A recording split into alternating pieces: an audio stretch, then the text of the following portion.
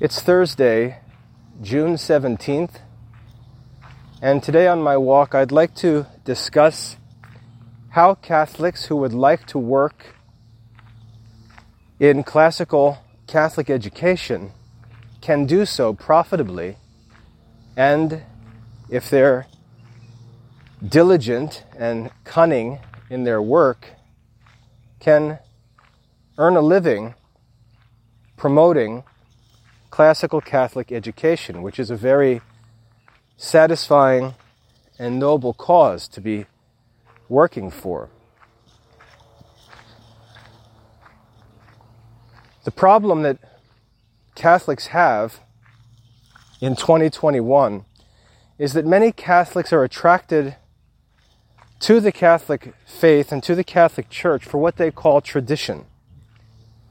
And this idea of tradition, or this word, tradition, has a number of different meanings. It means different things to different people.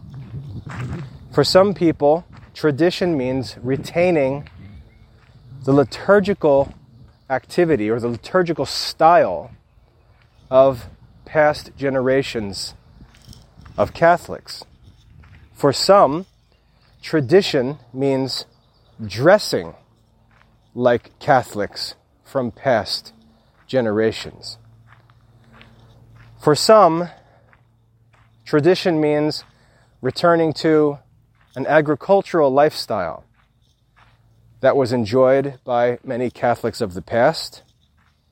For some, tradition means preserving the authoritative teaching of the Catholic Church. And most perfectly and most truly, tradition in a Catholic context means believing in the authority of the hierarchy of the Catholic Church. This last definition is the only true definition of tradition in Catholic circles. Tradition means that we hold to the judgment of the hierarchy of the Catholic Church today, through history, and for all time. And Catholics are going to be challenged by developments in technology through the next generation. And if they cling to a false idea of technology, it's going to destroy their lives. But if they hold to a true idea of tradition, it's going to serve as a light to guide them through the changes that are going to come in our society. The true Catholic tradition is a light for us as society changes on the surface. Nothing essentially changes about human life, but the appearances and the instruments do change, and sometimes they change significantly. The true Catholic faith and true Catholic tradition serve as a timeless guide to allow Christians to navigate through these changes intelligently and fruitfully. Any false sense of tradition is going to cause people to be destroyed by these changes because they're clinging not to the true ship of the Church, but to floating objects around that ship, which are not going to be able to keep them afloat when the sea change takes place, or when the sea gets rough. So, the first thing I'm going to challenge you with is to examine yourself and ask what it is that you cling to as Catholic tradition. If it's anything superficial, if it's any kind of cultural form, if it's any kind of mere fashion of an age, if it's any accidental teaching or customs of the church, you're clinging to them contrary to the judgment of the hierarchy of the church is going to destroy your life. You're going to be clinging to things unconditionally, which are just accidentals in the Catholic life. And you're going to be telling yourself that you're clinging to the faith and imagining that you're being persecuted or suffering for the faith when actually, contrary to what the hierarchy of the church is telling you, you're actually suffering for something that you merely prefer, which isn't essential in any way to the Catholic faith. So I'd like to warn you to examine yourself, because the world is changing, and many things that Catholics imagine to be a part, an inseparable part of tradition, are going to disappear. And they're going to have a very difficult time handling these changes, and the changes may cause them to shipwreck, or drown would be a better term, because the ship is fine. It's people that are not trusting in the safety of the ship, the living hierarchy of the church, who are in trouble. Now, the Second Vatican Council provides us with a good example of how the living hierarchy works to address the changes that take place outside the church, and how God uses the church to guide individual Christians through these changes. It doesn't matter what any individual Catholic thinks about the judgment of the hierarchy of the church. The church is not a democracy. It's not subject to public criticism. The church is the authority, the Pope and bishops, the hierarchy of the church. In Vatican II, changes were made not because the bishops believed the faith or essential tradition needed to change, but because society outside the church was changing, and the church, like an army, had to adapt to deal with the changes. The church, in this sense, is prophetic and somewhat mysterious. Like the prophets in the Old Testament, they simultaneously understood what they were talking about, and yet at the same time couldn't possibly understand what they were talking about. There's this sort of prophetic uncertainty where, to a certain degree, the prophet is acting intentionally and knowingly, but in another sense, the prophet is being moved by God to do things and say things, the full significance of which he cannot comprehend. And we'll see that this is how God works in and through the hierarchy of the church. The reason why there are abuses and confusion and scandals that arise is because many of the actual members of the hierarchy of the church themselves don't comprehend the significance of what they actually are saying and doing. Sometimes they imagine that it means something that time will prove it does not mean. But in time, we'll see that God leads His apostles and their successors, and they don't understand it all, nor does it depend on their understanding of it. God's will is done, but God's will is done through the hierarchy of the church, and those who speak against it do not do God's will.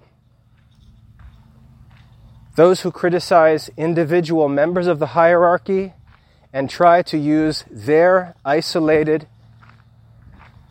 misunderstanding or misapplication of God's will, who look at individual abuses and try to use that as an argument to suggest that the entire movement itself is wrong, are simply irrational. That's not how reasoning works. We don't reason from an individual to a class. We reason from a class down to the individual.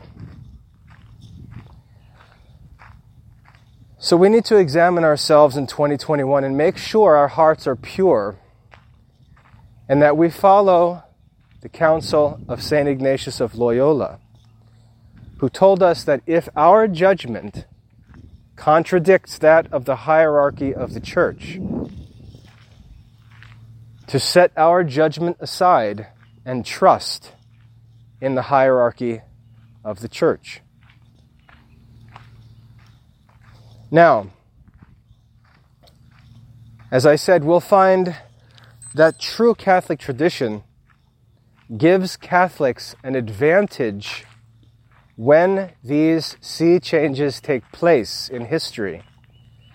But most Catholics, especially today, when Catholic communities are filled with conspiracy theories and idle criticism influenced by Protestantism and other errors of modern society, coupled with terrible education,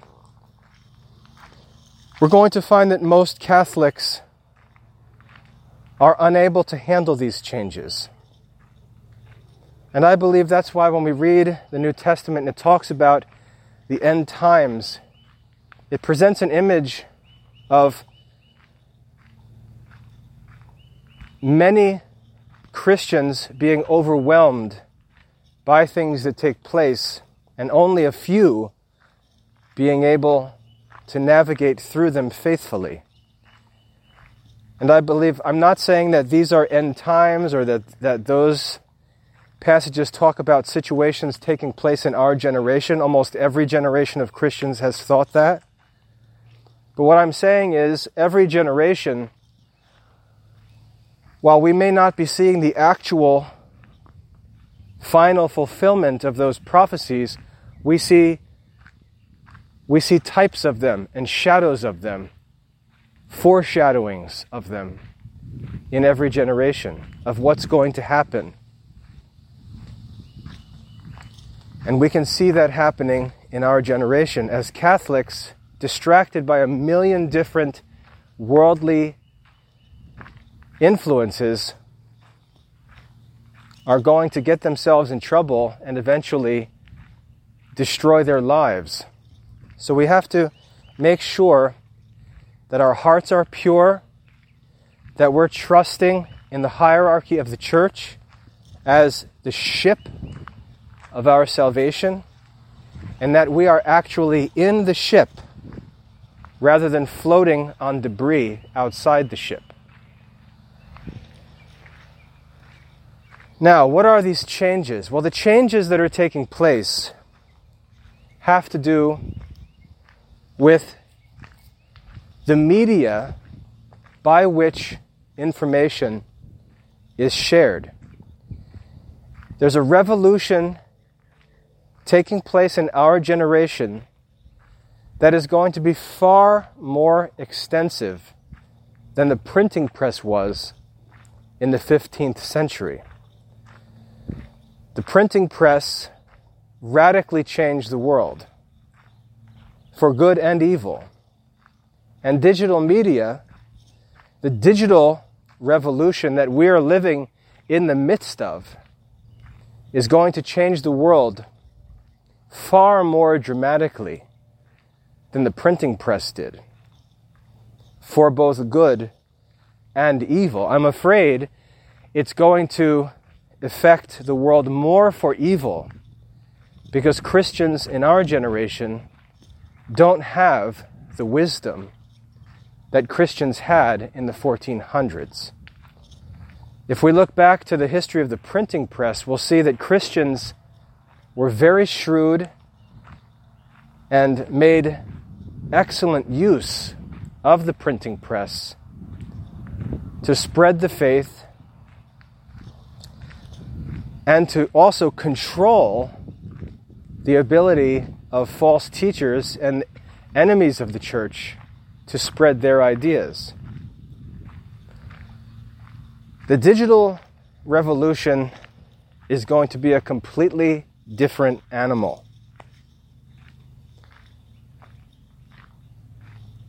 We already know this to a degree because we've experienced it. But what we've experienced in this digital revolution has been the effect of sinful people being more observant of worldly trends and getting involved in them and controlling them and dominating them from the beginning, while Catholics sort of wandered around in circles kicking rocks. And the time is going to come where Catholics are going to figure out exactly what this digital revolution is about, and these things are going to be balanced by Catholic works in the future. And we already see this to a great degree. If you were on the internet in 2000, you'll know how troublesome a Google image search was, where pornographic images would come up for relatively innocent search terms. Whereas today, in 2021, this is no longer the case. To find immoral images on Google, you have to be a pervert who's actively seeking them.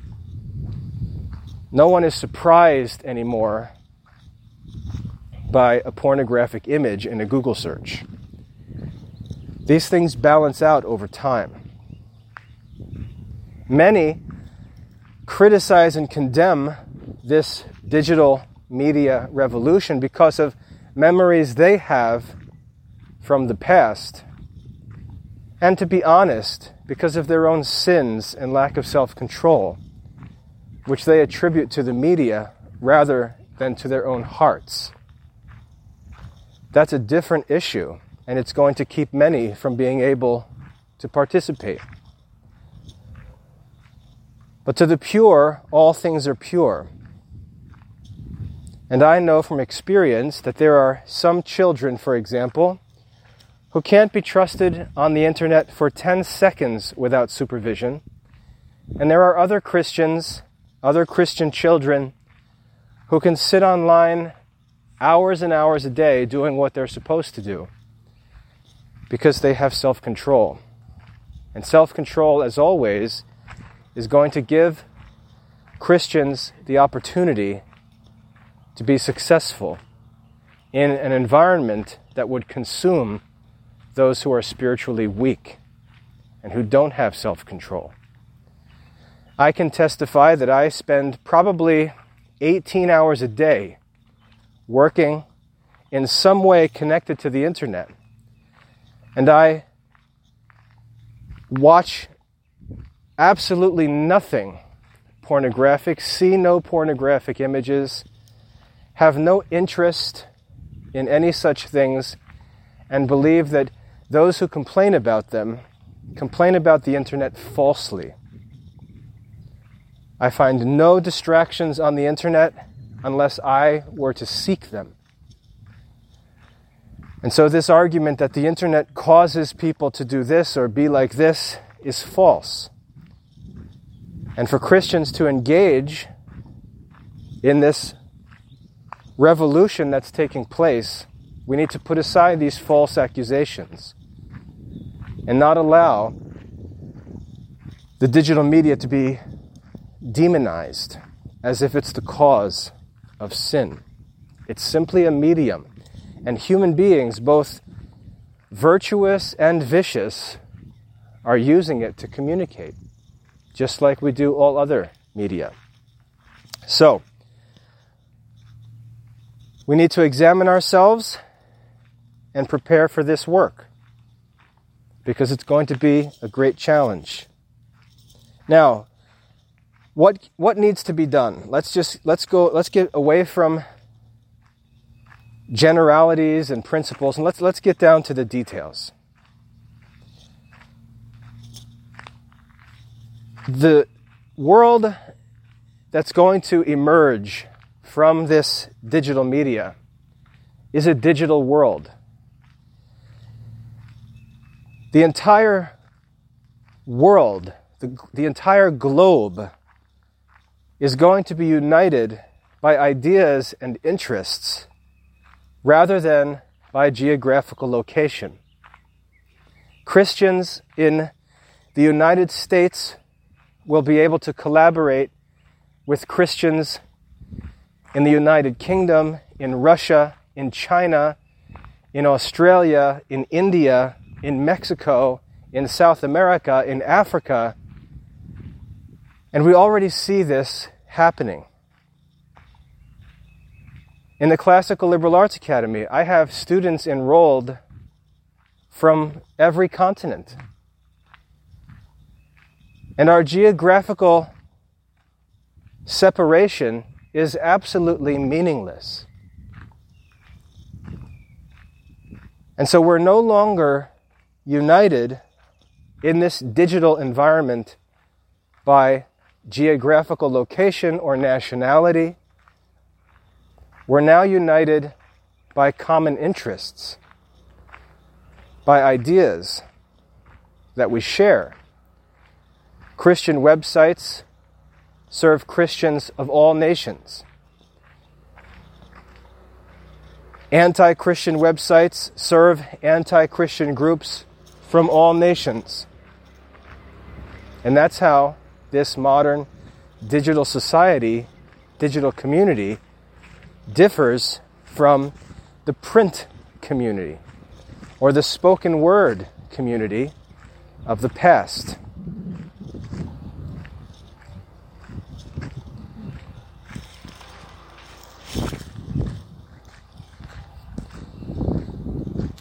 Now, as this community, as this new world is digital, our existence, and this is a hard concept to grasp, our existence as far as education and business are concerned is going to become primarily digital and not physical or geographical. An influential man is no longer going to be a man who owns a piece of commercial real estate on the highway. An influential man is not going to necessarily be a man who has lots of cash. An influential man is going to be a man who has a strong digital audience. Think about it. In the 1980s, if someone wanted to start a business, let's say a retail business, let's say selling televisions and radios, what they needed to do was find a property, a physical property that was located on a busy road or highway or in a mall where they could have access to lots of traffic, literally traffic, as in on the road or in the shopping mall.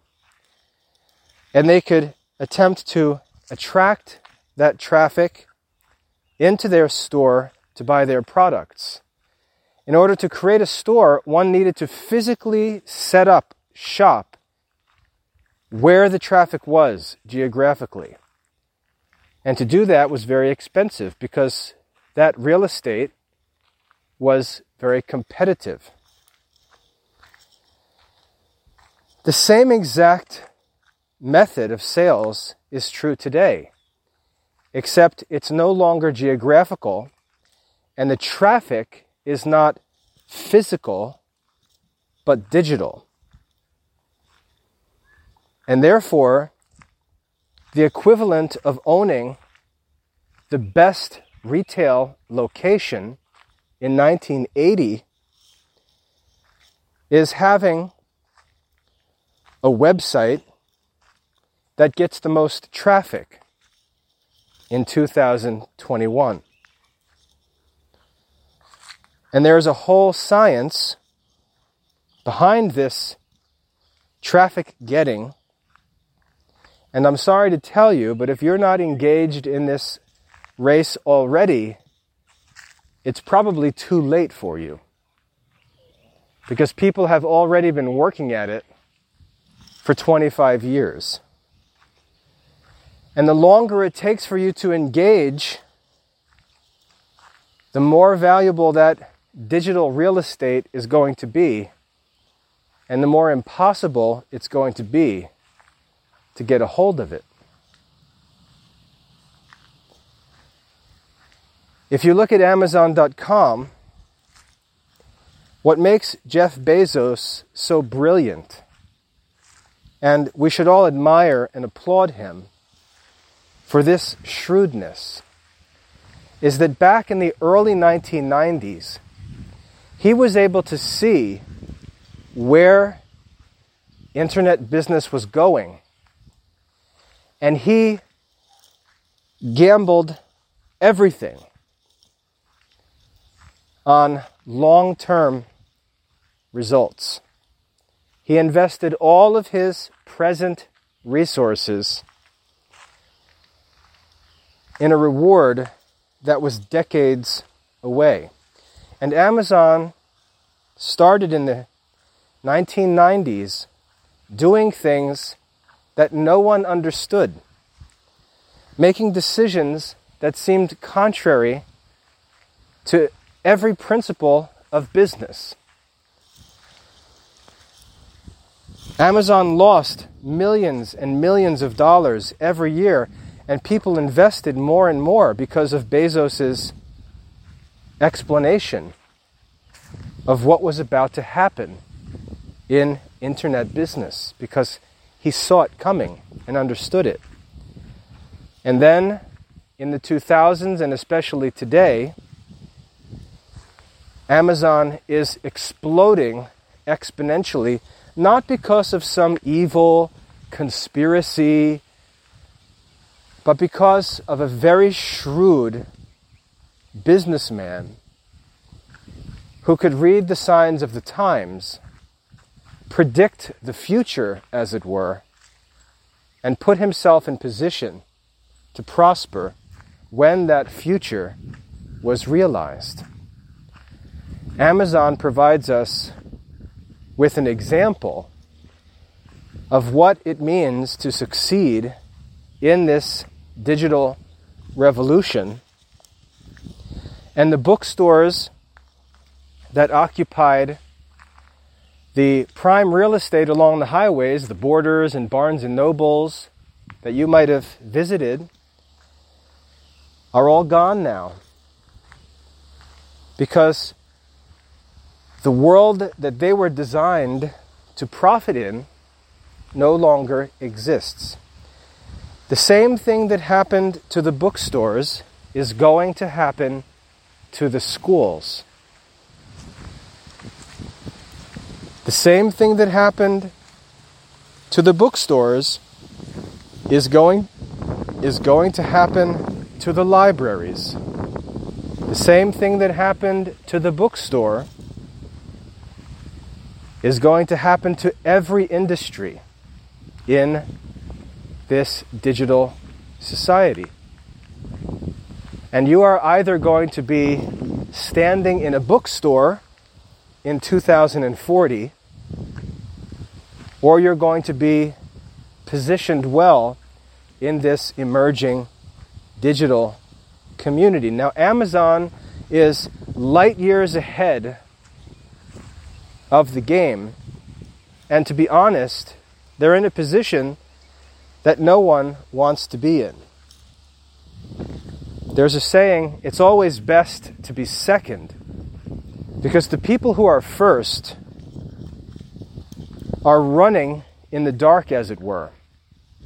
And the work that they do, predicting and positioning themselves for the future as changes are only emerging, is very expensive and wasteful. And those who come after are able to watch, see the mistakes, avoid losing the money that the leaders lose, and if they're more shrewd, getting a better angle on the future place where they need to be, and being able to beat the first guy to it. Sort of an unfair reality of how life works. But Amazon has provided us all with an extreme, highly visible example of what's going to happen in business. And as I said, what has already and is already happening in business. And this is going to trickle down, and the same trend is going to take place in every industry, in every area of life. People who scoff at it, people who turn away from it and ignore it, like the bookstore owners did, can talk all they want. But the problem is, they're going to be standing in an empty building with no traffic 10 years from now. And as I said, this is going to be true in education. Those who are planning and building future careers in their imagination on the existence of brick and mortar schools are like people who are investing in building new bookstores on Main Street. And this is what many Catholics are doing.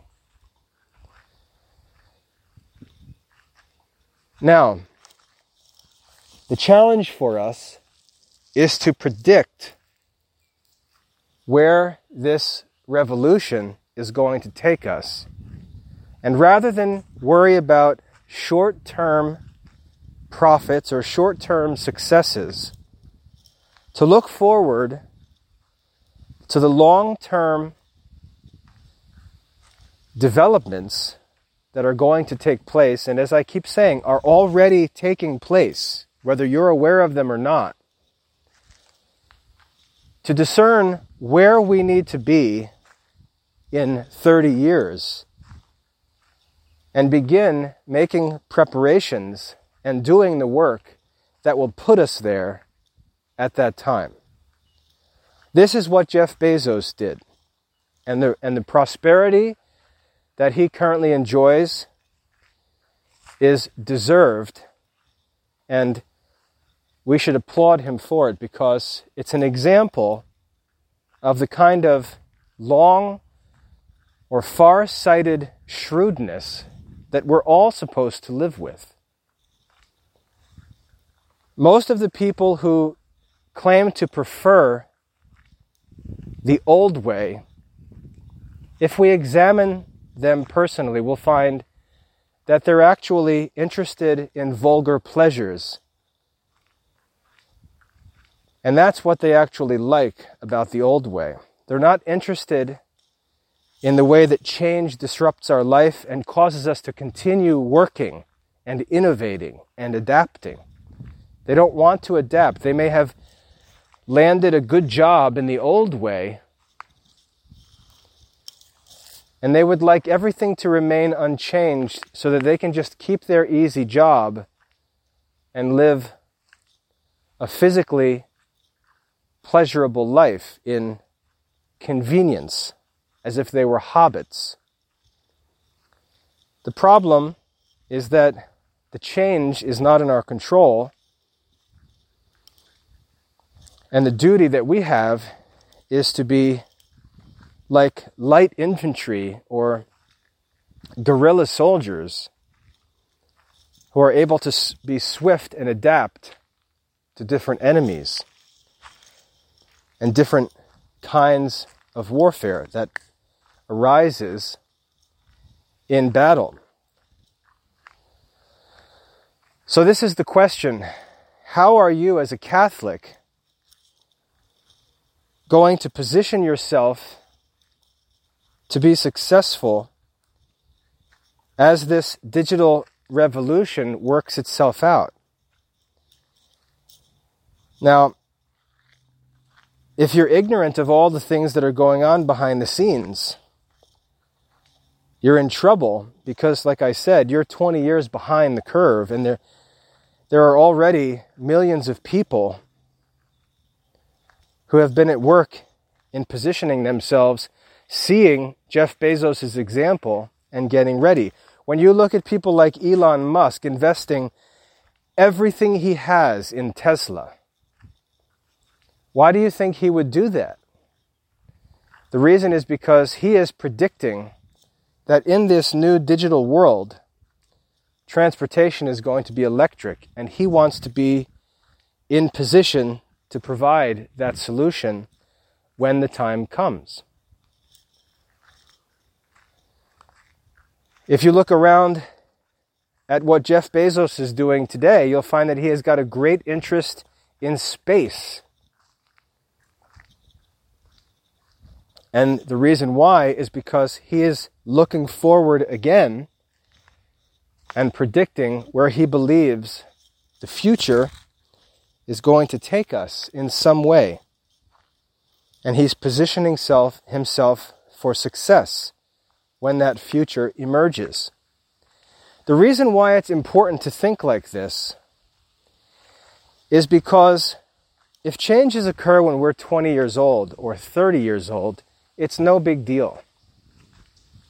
But if changes take place when we're 45 years old, 50 years old, 55 years old, adapting becomes very difficult and unlikely.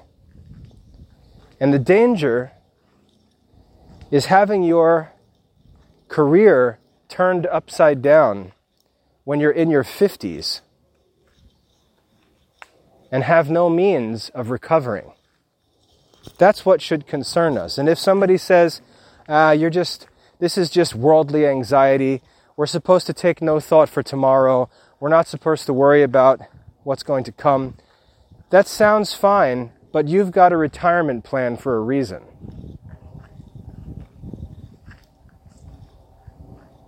There's responsible planning, which is part of the faculty of reasoning. And there's worldly anxiety, and they're not the same thing. So what do Catholics need to do? And I'm specifically talking to Catholics who are interested in working in education.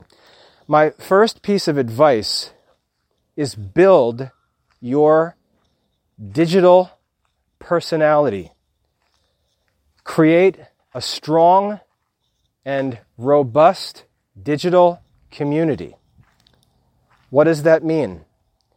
If you go on Facebook or Twitter or Instagram or any of the other social media platforms and you have 2 followers, that's the reality of your digital existence. That's the reality. If you've got a bunch of stuff that you've written on the internet, let's say in a blog, and you've got it all blocked and it's private, and it doesn't appear in Google search engines or in Google searches, it's not on social media, no one's sharing it, no one's visiting your site and seeing it, It doesn't exist. It doesn't exist. And in this digital community, you don't exist. The first thing that you need to do is learn how to build a digital community around yourself. Because this community is going to increasingly be the community with which you are going to do business in the future. And if you don't build the community while the real estate is cheap, as it were, you're not going to be able to build it when the real estate gets expensive later on.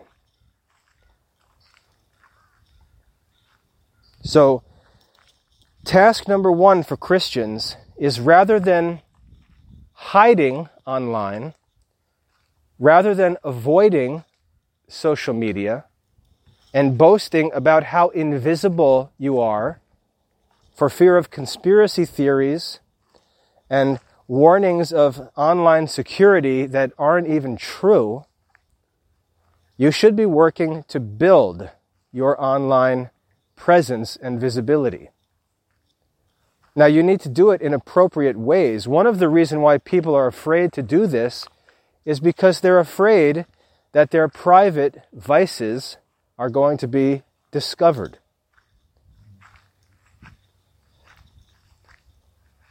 People who maintain a religious public appearance but have a secret, immoral, private life are afraid of this modern public digital community.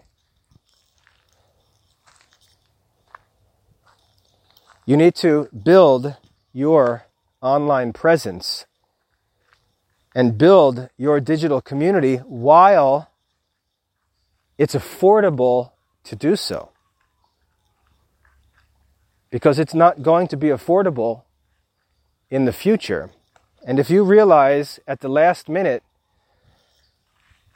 that people with no digital presence can't do business, you're going to find that there's no way to create that digital presence after that realization has already occurred. And you're going to be shut out from business. Now, what the crazies will do is they'll suggest that this is the mark of the beast, and that's why it prevents people from doing business. Because the mark of the beast is every lazy and foolish man's excuse for his foolishness. The problem is that not studying or not developing any marketable skill also makes a man not able to buy and sell, and I don't hear anyone referring to sloth as the mark of the beast. So beware of the crazies who, as I said, love to use the book of Revelation as the explanation for why they can't pass a test, can't get a degree, can't build a profitable business, have no profitable skills, and so on. You need to build your online presence. And what does that, so let's get into that. What does that mean? Well, think about life in the 1980s. If you were alive then or even earlier, there were door-to-door salesmen. Door-to-door salesmen literally walked from house to house, knocking on doors, introducing themselves to complete strangers, because they were looking for leads. They were looking for people who might be interested in their products and services. And at that time in history, the way to do that was literally to get on the street, pound the pavement, as they used to say, and walk from door to door, looking for one person who might be interested. And they might visit 1,000 houses, knocking door by door. and they might find one interested person. And that was understood as the way business works. Fast forward to the 1990s, and it was about catalog shipping or telemarketing. And in the 1990s, we had to deal with the constant calls from telemarketers who would cold call every single phone number they could get their hands on and look for leads, introduce themselves, their product or service, and see if the person would like to receive a catalog or a free trial or a visit or a second phone call or a mailing, and try to get some contact information that could be used as a lead for follow-up.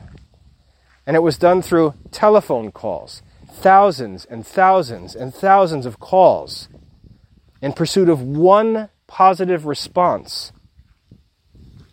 Likewise with catalogs, mailing catalogs, hundreds and hundreds of catalogs being mailed in hope of a single order being received.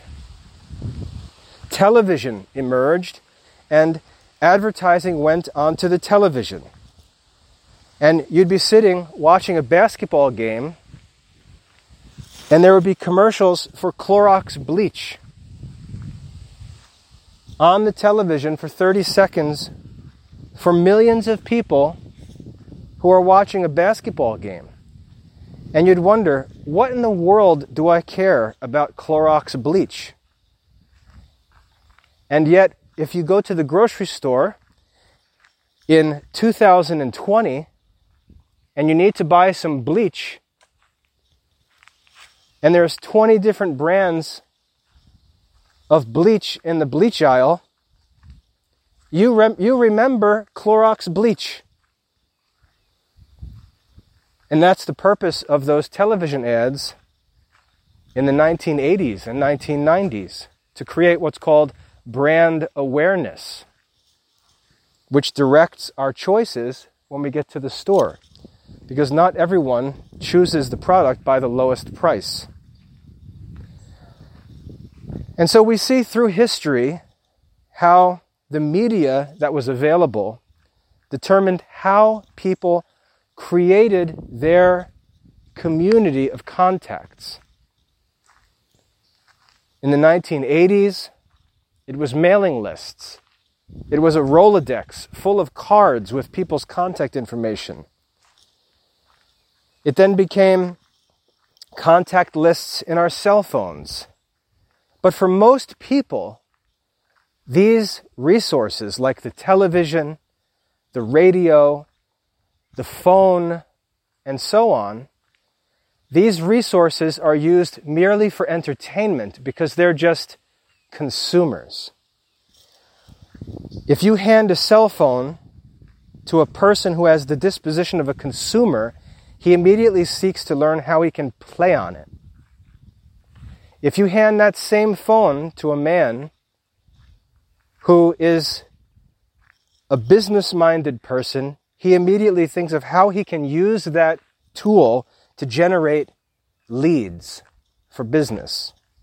And that's the difference between the men who become successful and the men who are always looking for jobs. We're standing at the dawn of a digital revolution, and you are either going to be playing games with the tools, chatting with your friends and sharing memes and silly pictures and jokes, or your favorite songs from when you were in high school. Look how cool this is. I found this video of Bruce Springsteen from 1980. Remember this? LOL? That's going to be you, or you're going to be learning how to use these resources to earn a living 20 years from now. And with regard to Catholic education, We need to be learning how to use these resources and tools to promote the Christian faith and teach the classical liberal arts and classical philosophy and Catholic theology for the next 50 years. The first thing you need to do is stop looking at these tools as toys and use them for future business. You need to build an online community.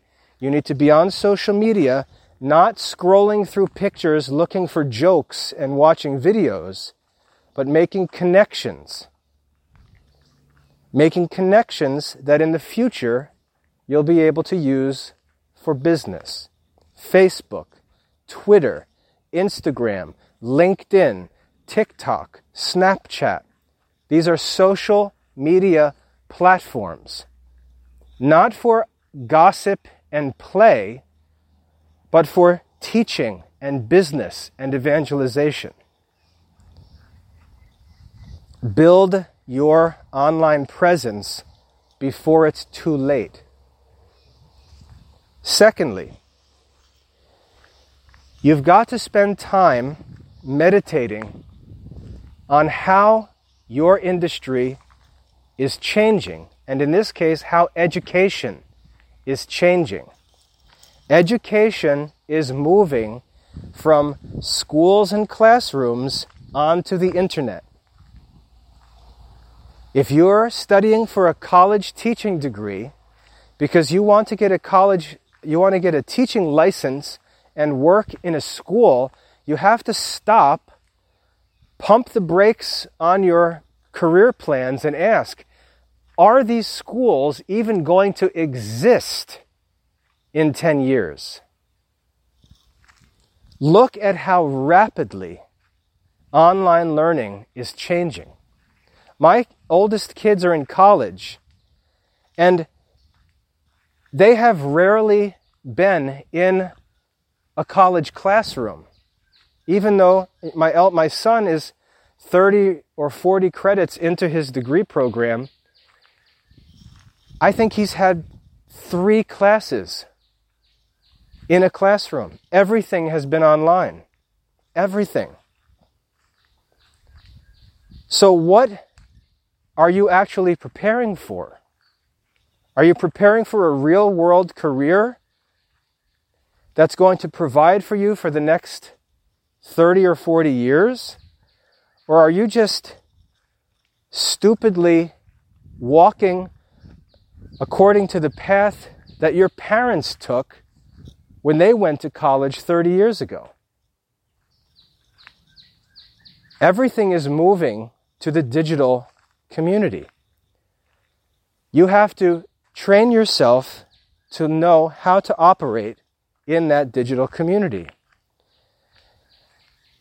Now, if you're building a digital community for yourself, you can see how things work.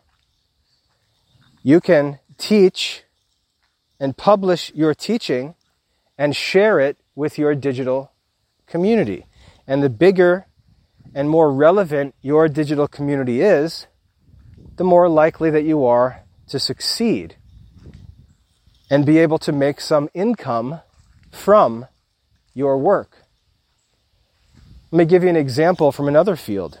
There's a girl on Instagram. I know her first name is Charlie. I don't know what her last name is, but her first name's Charlie. And she got on Instagram and started posting dance videos when Instagram first was developing. And she was a young girl, probably an early teen. And she got on Instagram and started posting dance videos. And she was a dancer and posted dance videos. Today, she has 42 million followers on Instagram. And if she posts a video of herself dancing in her bedroom in 2021, 40 million people might watch it.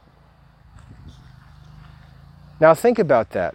At the same time, there are girls enrolled in dance academies, college dance programs, performing in recitals, trying to get a spot on a stage, let's say in Broadway. Trying to get on stage because in the 1950s, that's how dancers made a living.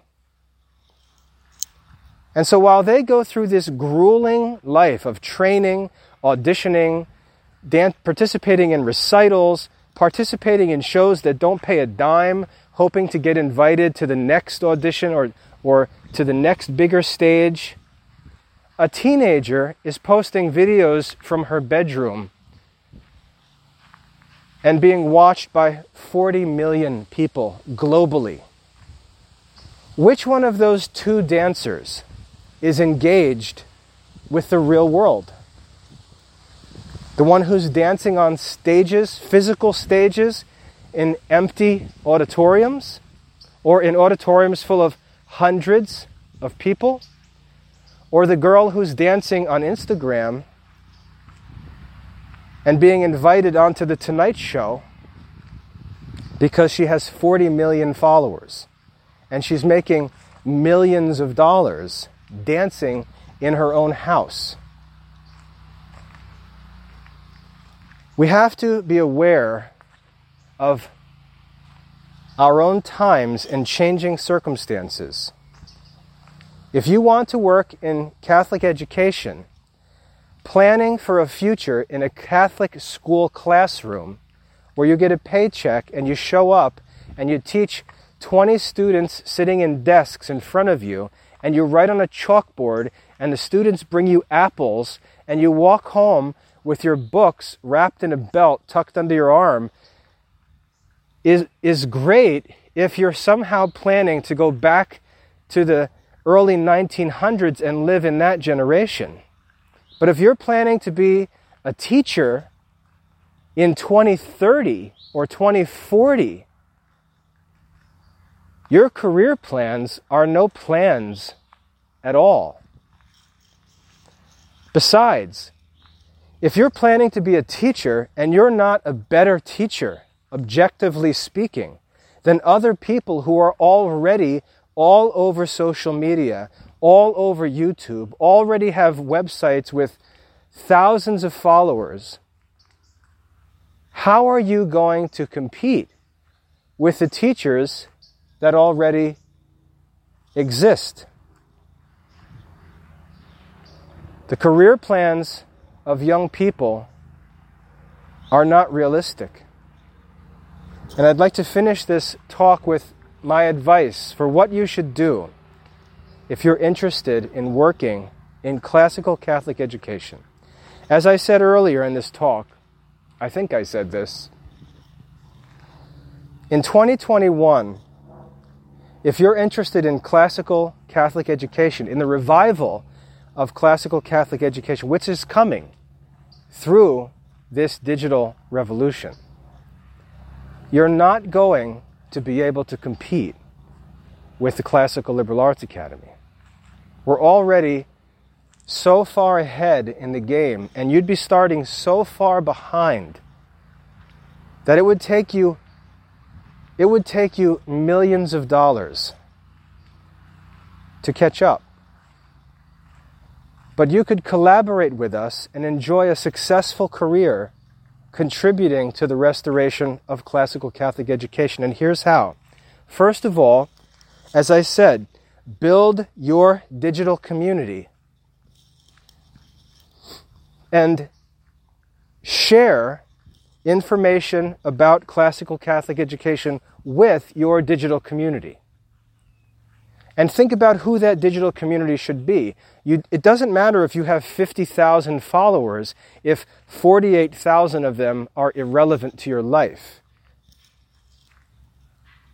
You need to build a digital community that's significant for you and for your work.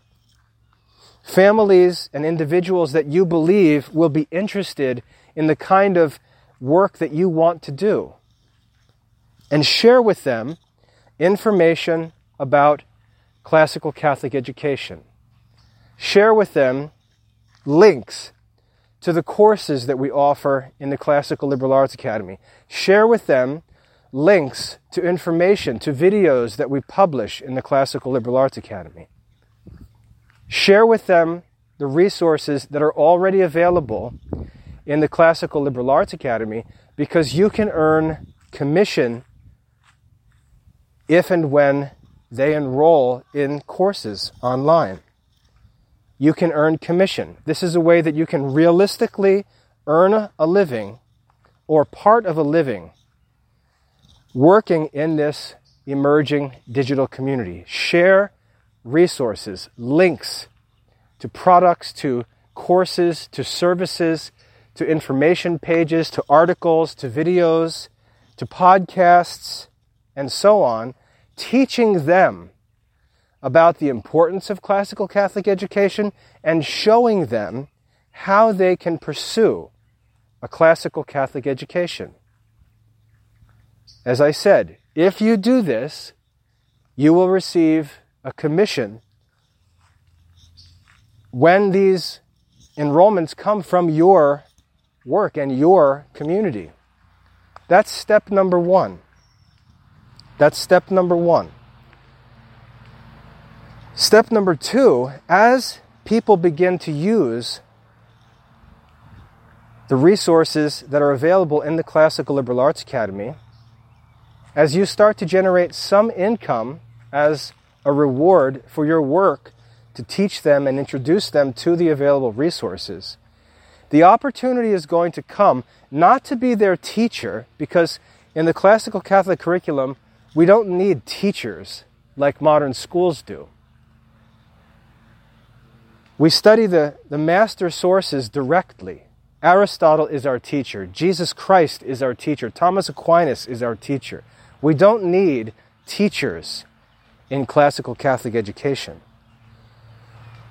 What will be needed in classical Catholic education are support workers, tutors that help the families and help the students with their studies. And this can become a very significant career opportunity. As people begin to use the Classical Liberal Arts Academy courses and resources, they're going to need help in their studies.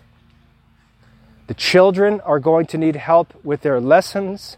Parents are going to need help with course selection, helping their children, managing their children's records, transitioning into college studies or career plans. There are enormous opportunities that are going to be available for Catholic people to offer expert help to families seeking a classical Catholic education. The work of education is not going to be standing in front of a class acting like a teacher from a modern school. The work in education is going to be tutoring and support. The work in education is going to be in tutoring and support. That's where, and I'm going to just talk financially here, that's where the money is going to be available. The money is going to be available in tutoring and support for families and students that are studying the classical Catholic curriculum.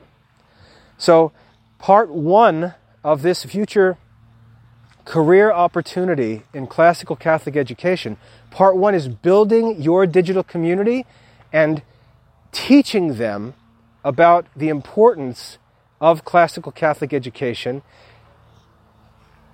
developing a community of people who understand classical Catholic education and desire it, then help them to actually get started in it and provide them with support throughout their years of study in classical Catholic education. That's where the career opportunities are going to be. People write to me and say, well, I don't have a classical education. I'm not a teacher. It doesn't matter. The future of education, especially classical Catholic education, does not require schoolmasters. It does not require lecturing teachers standing in front of a room of students. Those resources are already going to be available. What classical Catholic education is going to require are people who can provide simple support and tutoring for families studying the classical liberal arts online. That's where you can earn a significant living and will be able to for the next 50 years. The need for support and tutoring is never going to go away. You can do that locally, or you can do that globally. For example, I'm going to be teaching live classes. I'm going to be publishing lesson material and making assessments for most of my life. There's not going to be a need for that work. And it's unlikely, and I don't say this arrogantly, but honestly, it's unlikely that your ability to teach the classical liberal arts is going to be superior to mine, especially when I've been immersed in this as a classicist for 25 years. And my experience just multiplies every year. The live class opportunities are not going to be available, realistically speaking. But I am not going to be able to provide tutoring and support for all of the students that are going to be seeking a classical Catholic education. And if there's a criticism against the Classical Liberal Arts Academy, it's going to be that I have never been able to provide good support for families in the Classical Liberal Arts Academy because it's not my primary focus. If you would like to work in classical Catholic education and devote your life as a Catholic layman to the work of restoring classical Catholic education in an emerging digital community, the way for you to do that is not by trying to be a 1980s school teacher, but to be a savvy digital support worker and tutor. That's where the opportunity is going to be. This is going to be especially true if you speak a foreign language. I spoke to a man today, which inspired me to talk about this, who is a Spanish-speaking man. The entire Spanish world is open to him. I'm not going to work in the Spanish-speaking community. I'm not going to work in the French-speaking community or the Italian-speaking community. I don't know that Australians want to hear my American accent. I don't know that people living in England want to be taught by a guy with an American accent. Geographically and linguistically, I am not going to be able to serve those communities, and those entire communities are wide open to people who are willing to bring classical Catholic education to those communities in their own languages and dialects. So that's where I believe anyone who is serious about working in classical Catholic education, that's where the work is going to be. And that's where I recommend you to focus and get working if you're interested. Build your digital community. Start teaching. Not the lessons themselves, but start spreading information about classical Catholic education. You can use all of the articles I publish, the videos I publish. You can translate the articles I write. You can transcribe and translate the videos that I've published and share that information with your digital community. Lead that digital community to classical Catholic education. You're not just doing business, you're leading them to true Catholic education. That's what you're supposed to do.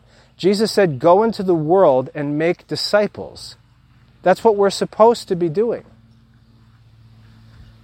You should be working to lead people to true Catholic education.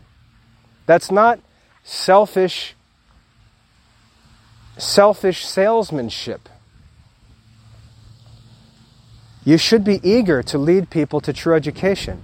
Do that by building a strong digital community, sharing information with them, sharing links to our courses, sharing links to our subscription services, sharing links to articles, to videos, to podcasts.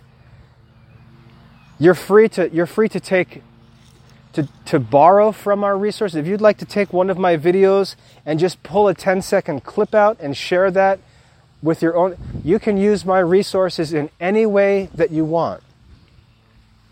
But lead them to the Classical Liberal Arts Academy. They can get started for free.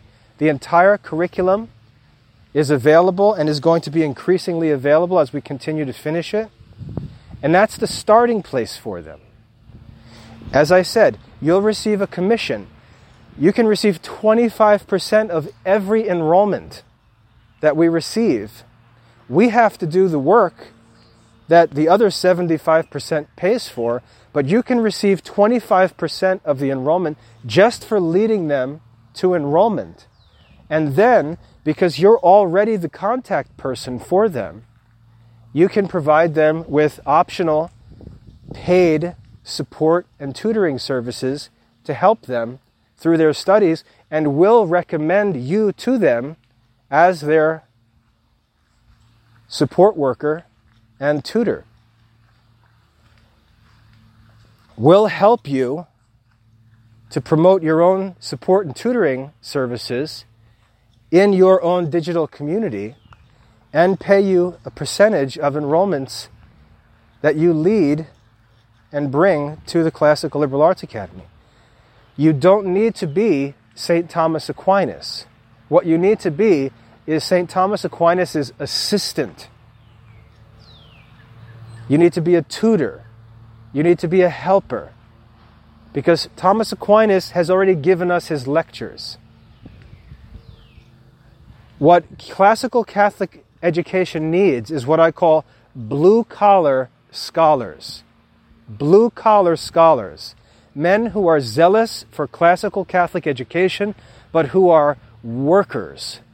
Not talkers, not lecturers, but workers, support workers and tutors. That's where career opportunities are now and will be in classical Catholic education. So you have work to do.